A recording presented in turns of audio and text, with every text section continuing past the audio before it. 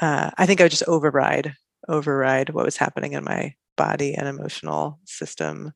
And so mindfulness definitely helped me build that relationship, respect my body, really like appreciate, like there's so much wisdom in the body. And it's like, I mean, I'm sure, someone has probably already on your show given this example, right? Of when an animal has something kind of traumatic and they shake it off, right? Their bodies can release it, right? But whether it's cultural or habituated or who knows, like sometimes stuff happens and we just get stuck in our bodies, right? We don't do it. And so I've so appreciated turning to my body, listening to what my body wants to do, especially at times when I felt into trauma and been like, oh, my body wants to shake. My body wants to stretch. My body wants to do all these things and wants to release this stuff. But it absolutely, for me, mindfulness was the way that I built that relationship. Hi, I'm Sandy Fowler, and you're listening to Mighty Parenting, a podcast where we explore parenting in a way that helps us and our kids find more happiness and fosters emotional wellness, even while solving problems with our teens and young adults. We learn through advice and stories from experts and other parents, and I'm so glad you've joined us. So welcome to Mighty Parenting, where we have real, raw, and relevant talk about raising teens and parenting young adults in today's world.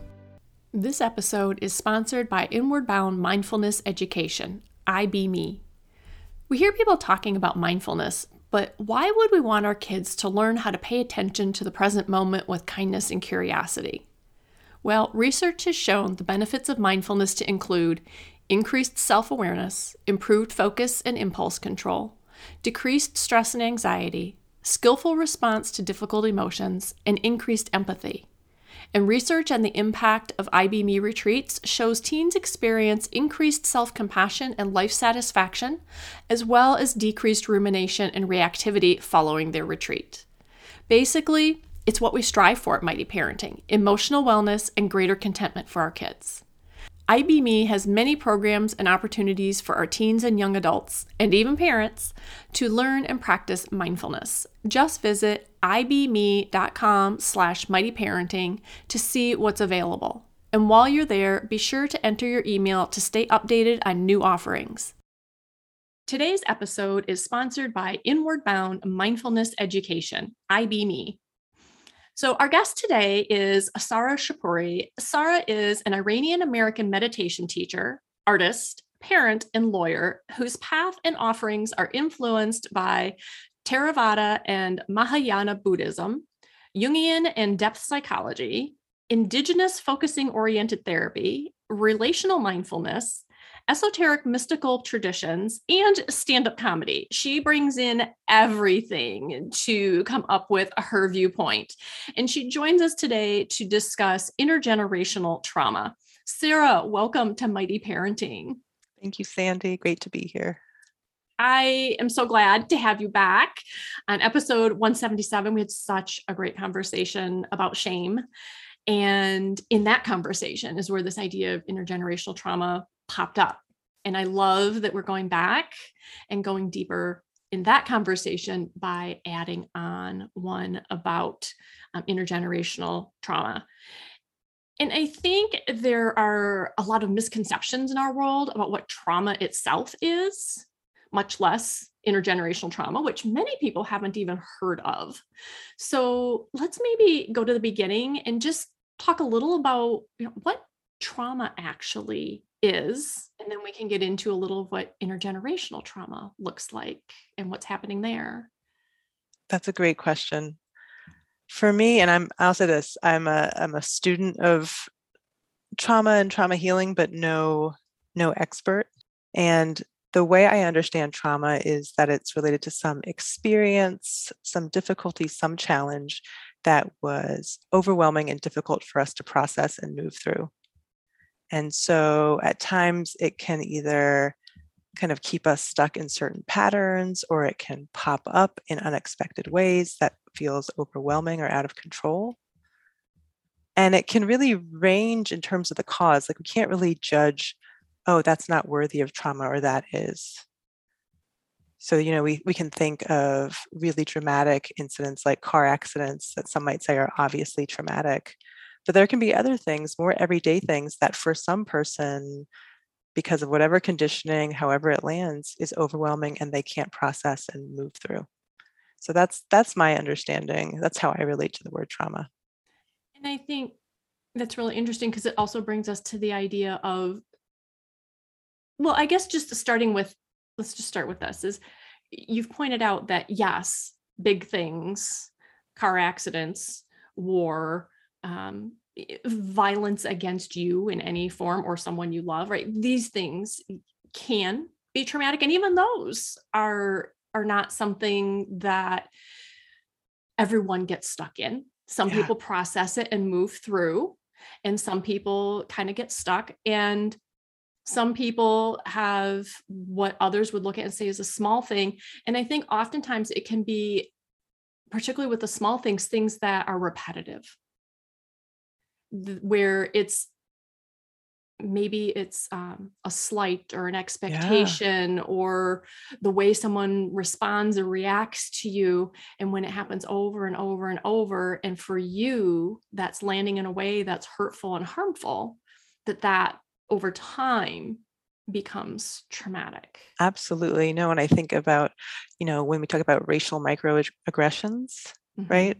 That repeated kind of cutting over and over and over again that doesn't get processed, doesn't get healed, doesn't get acknowledged, doesn't get the care that it needs, and is a form of trauma. So that's absolutely right. It doesn't have to just be one huge incident. It can be a series of things that builds up to that. And that's interesting when you talk about that, because I think my personal experience, I've seen it more in the female community, just because I have spent more time there. Yeah. You'll have two women or a small group of women, and one of them will talk about how this person or this group or this organization, maybe at work. I had that happen when I was in a corporate workplace, where one woman is deeply offended and apparently stressed and really struggling to deal with the environment, and one or two other women are not. And I think that can be an indication of trauma. When we're in an environment where we're struggling and perhaps other people aren't struggling in the same environment, that could be an indication that we've experienced trauma around this. Yeah, I absolutely think that's true. It signals something's up. Absolutely. And that's the key word. It's just a signal. Yeah. I was looking at some of the notes you wrote to me before the interview, and one of the things that I loved is, now you were talking specifically about intergenerational trauma, which we'll get to in a minute, but it's a type of trauma. And you take this attitude in all of your work of just, this is just a signal. This isn't that this is something that we need to be upset about or angry about, or feeling that, life is unfair, that this happened to me. Like, don't need to go down that rabbit hole necessarily. And it's not something, being traumatized doesn't mean that we're broken, that we're bad, that there's anything wrong with us, that this is just a signal. And so what, Sarah, would you say this is a signal to? Like, if we see this in ourselves or in our kids, we go, oh, wait a minute.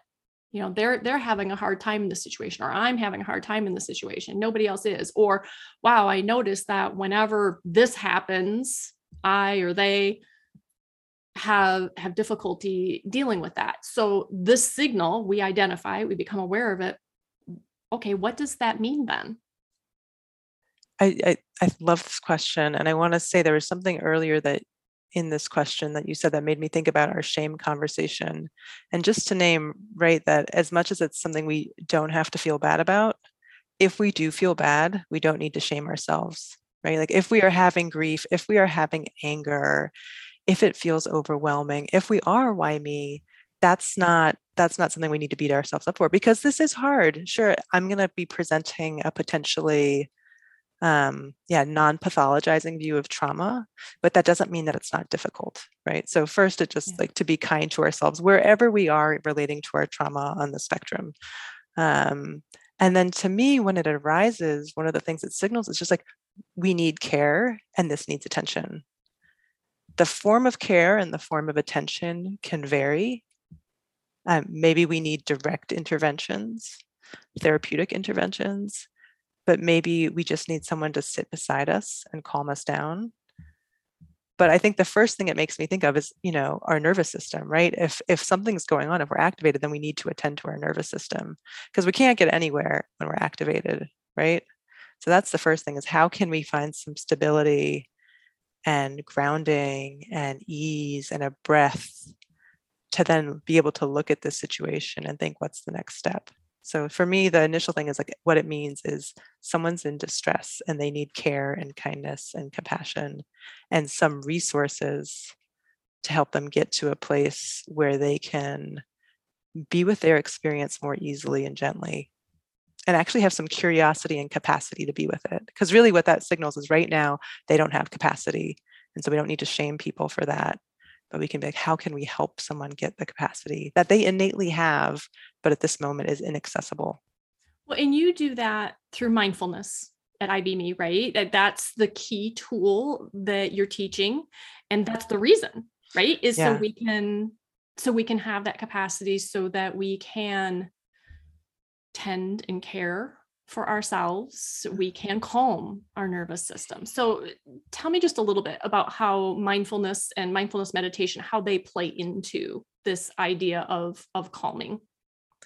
So on our retreats, there's I'll say there's two kind of, sometimes it's a maybe overused cliche of, they talk about the wings of mindfulness. It's wisdom and compassion, right? And so that compassion piece, it's really about like kindness to ourselves, right? And so, like I'm saying, like we don't need to shame ourselves for having difficulty. And so I think one of the things that can help us calm down is cultivating this attitude of friendliness towards ourselves and our experience. And when I say our experience, I also mean our internal experience, our emotions, right? Because a lot of us have a habit of being really mean to ourselves when we're having a hard time, right? And so that's one of the things we cultivate. So when we talk about, okay, you're going to bring your attention to, say, your breath. And when your mind wanders off, you're going to practice not being mean to yourself about it, but gently coming back. Okay, I'm going to interrupt you for just a minute, because the first time I tried meditation, probably 20 to 25 years ago, I didn't really know anything about it. It was encouraged in a book that I was reading, but the book wasn't about meditation. The book was more of a spiritual type of book. And the tool that was mentioned was meditation. So I tried this. And in my mind, I thought, okay, if I'm meditating, there shouldn't be any thoughts. So I would always end up more frustrated and upset. And yes, being mean to myself afterward, like, see, you can't calm down. You can't stop your mind. Yeah. And that's actually not the point. Yeah, it's not the point. And I think that's why for some people, who are maybe have a traumatic history or something to deal with, it's like meditation cannot help, but that's because they're getting the wrong instructions, right? They're getting the wrong messaging around it. And so one of the things I really appreciate about IBME is there's a real movement around trauma-informed mindfulness. And there's a lot of teachers and a lot of authors, but like there's a IBME teacher training that's happening right now. And there's trauma sensitive mindfulness by David Treleaven, and we've had him come talk to our students, and just using different resources to make mindfulness more trauma informed, because depending on how it's offered, it might not be trauma sensitive. So back to your question in terms of what we offer. So first is that kind of grounding in kindness. And then there are these tools of how to resource, how to calm ourselves, how to orient ourselves. So one of the trauma sensitive mindfulness practices is you don't just go in and close your eyes and go in, because that can be overwhelming, that you can visually orient to your space. So right now, if someone could look around their space and notice the light, notice the shapes, notice the color, textures, notice what's beautiful, and remind themselves that they can resource themselves with that. And then that's a great way to practice too. If it's too scary or overwhelming to say, close your eyes or go in your body, you can practice mindfulness in this way that feels more safe and accessible. So that's one way. So offering trauma-informed mindfulness, and then all sorts of resources as we help people get into meditation of how to feel some ease and calm. Also naming that not all these tools work for everybody.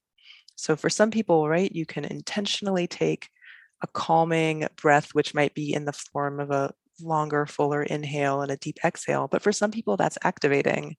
And so one of the things on retreats that we like to offer is different tools, knowing that there's not a one size fits all for our young people that are on retreats. So what are some doorways that we can offer them to help them calm and relax and get enough stability so that they can feel comfortable turning towards their experience, right? Because that's the same thing with trauma. It's like you need to be calm and stable and curious and resourced enough to turn towards, whether it's the difficulty, whether it's the emotion, whether it's the thoughts. You need that stability first. And so that's the idea here is, right, to have, as you said, the stability and the resources to then be able to sit with this. Yeah. So that we aren't running from it, pushing it down, trying to get away from it because it's inside of us. You can't get away from it. And it's stressful, I mean, for me, I'd run from all kinds of things still. And once I stopped running, I realized how stressful it is. It's like, that's hard. It's really hard. And I don't pathologize it for myself because it's like, yeah, of course it's hard to face difficult things. Of course it is, and we still have to do the work of showing up for ourselves. One of the other things I've noticed in this conversation too, though, is you were talking about, the retreat and the teens being there. And I think I just think it would be so, I think, like emotionally nourishing and uplifting to just be in a place where there's this acceptance, because you just keep talking about self-compassion and everybody's different. And we help you find tools that work for you. It's like, there's this total acceptance of who each individual human being is and helping them find their tools and their resources. And I think that alone would be amazing for many of our kids. I think it'd be amazing for everybody. That's the name, right? I Be Me. It's really, that's what it is. It's like teaching, offering tools and resources and in a community where people can really connect to themselves and love who they are and be open to who they are. And by doing that, be open to who everybody else is too, right? Because I feel like the only reason why I'll speak for myself. The only reason why I give people a hard time is ultimately because I'm not okay with myself, right? The things that I get frustrated and like, why are they like this? It's like all hangups I have within myself. Because there's a bunch of stuff I don't get annoyed with people for, and it's because I don't have those issues internally. I'm not conflicted. So I think that whole aspect of self-love and self-acceptance, it radiates out. Yeah. So how does this play into intergenerational trauma? So let's talk about what is intergenerational trauma. Yeah. So again, this understanding that I have from it comes from a training I did, Indigenous Focusing Oriented Therapy, that you mentioned, which came to me through the kind of creator of it is this woman, Shirley Turcott. She's a Métis woman, so an Indigenous woman in Canada. And then there's another teacher, Doral Williams, who is also a meditation teacher, who was my teacher. And so in some ways, to me, what I got from that training, and this might be a little controversial, was like, one way of looking at intergenerational trauma is that it's passed down wisdom, right? Like, and that's not to sugarcoat it and say, let's keep it around. Like if it's time to drop things, we have to drop them. But that we have inherited these memories of difficulties and strife so that we can survive them in the future. And there might be times when we don't need to survive that anymore and we're still holding that way of being and it's not serving us, but sometimes it's actually still serving us, right? And so that's one way that I view it, but it's just this passed down. And some of it can be like, well, the trauma is still happening. So both it's intergenerational and it's present, right? But the experiences that our ancestors have had that have been either through, you could say, I'm not an expert on DNA and epigenetics, but either like passed down through blood or passed down through how we have been raised and conditioned, that we keep living even if we didn't directly experience it ourselves. Yeah. And I don't know a lot about it either. I've been to a couple of events where it was discussed, but I just want to point out that when we're talking about intergenerational trauma, we are talking about things passed down through our DNA. And I guess that's one thing to mention too. I talk about stress, being a stress relief coach, helping people find calm. It impacts our entire body because it impacts our DNA. And it just never occurs to us that this is actually handed down through our genes. So there is that component. And as you said, there's also the nature versus nurture. That's the nature component of it, but there's also a nurture. We have families who have raised us, and there are actions we take and underlying assumptions and conversations we have, and they all shape us. So I guess what I'm wondering is, okay, so I'm here, I'm in a family, I've got kids, teenagers, whatever. What does this mean for us? What does intergenerational trauma mean? Okay, great, it exists, but now what? Yeah, that's a great question. For me, when I think of it I have just one child, an 8-year-old. And when I think of it with him, for me, it's what is the stuff that I need to drop that I don't need to pass on? Right? What is the old stuff that I'm carrying, the fears, the ways of relating that aren't actually relevant to my present situation, my current, this incarnation, this person here, not what my ancestors had to go through, but this person here. And then maybe what is the nuggets of wisdom to keep, right? And pass down. And it's imperfect work, right? There will be things that my son will have to solve and digest and let go of that I passed down that he no longer needs, right? This is forever the work of each generation of what to let go of.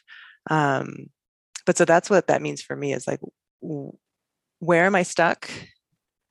And where is it time to transition through? And can I do that so that I'm not passing on something unnecessary for him? Or those around me, right? Because it's there's vicarious trauma. We can keep it spreading and ping ponging all over the place. And I think as simple as recognizing that, going back to the beginning of the conversation, if people are triggered by things, simply being aware that can be due to a trauma, that this isn't, it's not being overly sensitive. That it's, the languaging out there, don't be a baby, don't be a wuss. Oh, yeah. It's not a big deal. Let it go. If we can move ourselves past that type of languaging to that place of curiosity and calm. Wow, it seems like that might have been really hard for you, or that maybe triggered you. Or if it's us, sharing that with our kids. Yeah. I've noticed that this doesn't really seem to bother anybody else. This is really difficult for me. This is really triggering for me. And then from that place of curiosity and self-compassion, or compassion for others, exploring a little and maybe finding something that is either a nugget of wisdom or something to let go of. And I'm kind of thinking of while we're doing all of this, is sort of watering ourselves with mindfulness meditation, learning more about self-compassion, building our toolbox, our skills around really good, deep self-care. Yeah. And I'll say another thing, because that's all, I think, all right on. And another thing for me of where mindfulness comes in is, I'll say this, right? When trauma is sort of alive and really intense, the body might not feel a safe place to be in because it kind of can live in the body. And when one has the resource and capacity, it's the body is a profound way to heal and release trauma. And I haven't studied with this, but I've heard about somatic experiencing and there's other kinds of trainings around, how through the body you can help release and process.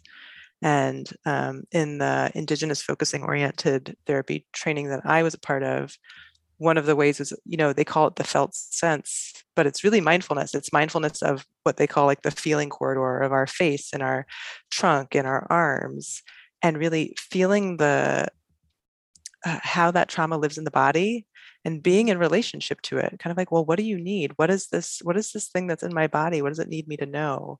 Is it time to put it down? But so to me, mindfulness is like the springboard into that relationship with the body and having a relationship with your trauma that isn't just something like you're saying you're running from, but something that you're learning from. And so listening to you talk right there, Sarah, was so interesting because my brain went back to other episodes. The first thing that popped in my mind is the episodes that we have done on body image and eating disorders. And the conversations there go back to, well, listen to your body and what does it want to eat? And I'm sure it's blatantly obvious when you listen to those interviews that was such a foreign concept for me growing up in an American culture where you eat what's put in front of you at the times of day that you're allowed to eat, right?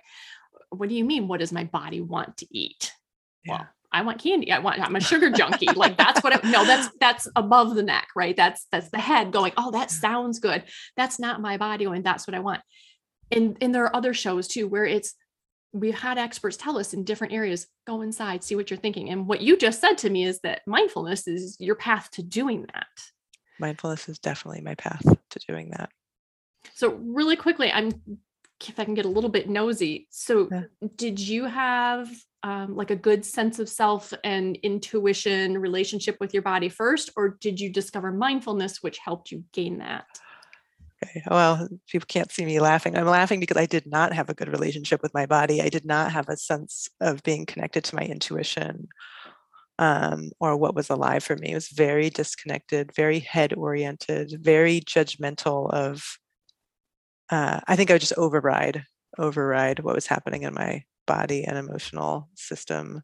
And so mindfulness definitely helped me build that relationship, respect my body, really like appreciate, like there's so much wisdom in the body.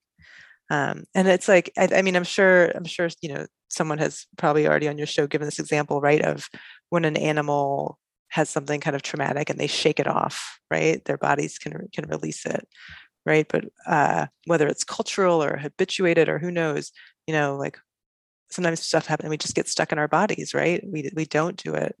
And so I've so appreciated turning to my body, listening to what my body wants to do, especially at times when I felt into trauma and been like, oh, my body wants to shake. My body wants to stretch. My body wants to do all these things and wants to release this stuff. But it absolutely, for me, mindfulness was the way that I built that relationship. Yeah. And then letting the mindfulness help you be aware of that. So, all right, real quick story. Jude Bijou is actually the expert we had on who talks to us about releasing emotion through our bodies. Oh, amazing. And I'll link to that in the show notes too. And so I've been practicing because I met Jude eons ago on my first podcast. So I met her probably 8 years ago or something. And I've practiced what she's taught about that. And this year I had a situation where I'm down talking to a medical expert. It's actually an endodontist. No, I'm sorry. It was at the periodontist office, right? And it's like, nope, your body's eating this tooth. We're going to have to extract it, do a bone graft, whatever. And for some reason, I don't know why, at a core level, that just freaked me out. And that's what happened, right? Is I'm sitting in this dental chair and my body just wanted to shake and shiver. And I just looked at the staff and I went, they didn't need to work on me at that moment. It was a consultation. So I said, bear with me for a second. You can keep talking to me, but my body wants to shake. So that's what I'm going to do. And I got a couple funny looks. But I did that. I just let my body, it just shivered a little bit for a few minutes and then it was gone and I felt great. Whereas, as you said, culturally, we're told tamp down on that. You don't want to do that. What? Well, why not? And there's a reason the animals do those things because it moves that energy out of our bodies. When we tamp it down and squash it, we stick it someplace and we're going to have to deal with it eventually. So exactly. And bravo to you for doing that, right? Because it's like the more of us who do that, but the more of us who do it will normalize it and give permission for other people. And that's what Mighty Parenting is about, is normalizing all of this, which is why I share my crazy stories. I appreciate you sharing, Sarah. That was really great. And I know, we were talking about some of what IB Me has, and this summer they have their retreats going on. So I want to remind parents that, they are inviting all teens age 15 to 19 to attend the in-person teen mindfulness retreats this summer. And what I especially love at IBME is everybody's welcome, regardless of financial situation. So do not go, oh, we can't afford to do that. They operate on a sliding scale based on income, and they will work with every family to make sure that their scholarship need is met so no one is turned away for lack of funds. So make sure that you pop over to ibme.com/mightyparenting and check out the retreat schedule, check out what else is going on, because they have more than just the summer retreats too. So look at all of that. And Sarah, thank you again so much for joining me here. Another great conversation with you. Thank you so much, Sandy. It was so great to be with you. And Mighty Parents, thank you for being here. Remember, we know this is hard sometimes, and sometimes it's not as hard as we think. It's just different. So you're here, you're listening, give it a shot. You got this. You already are a Mighty Parent, and I will see you next week. Mighty Parents, thank you for joining me for this episode of the Mighty Parenting Podcast. If you're ready for more, visit mightyparenting.com, where you can get your free email series, How to Talk to Your Teen, with tips for communicating with your teen in a way that builds connection and communication.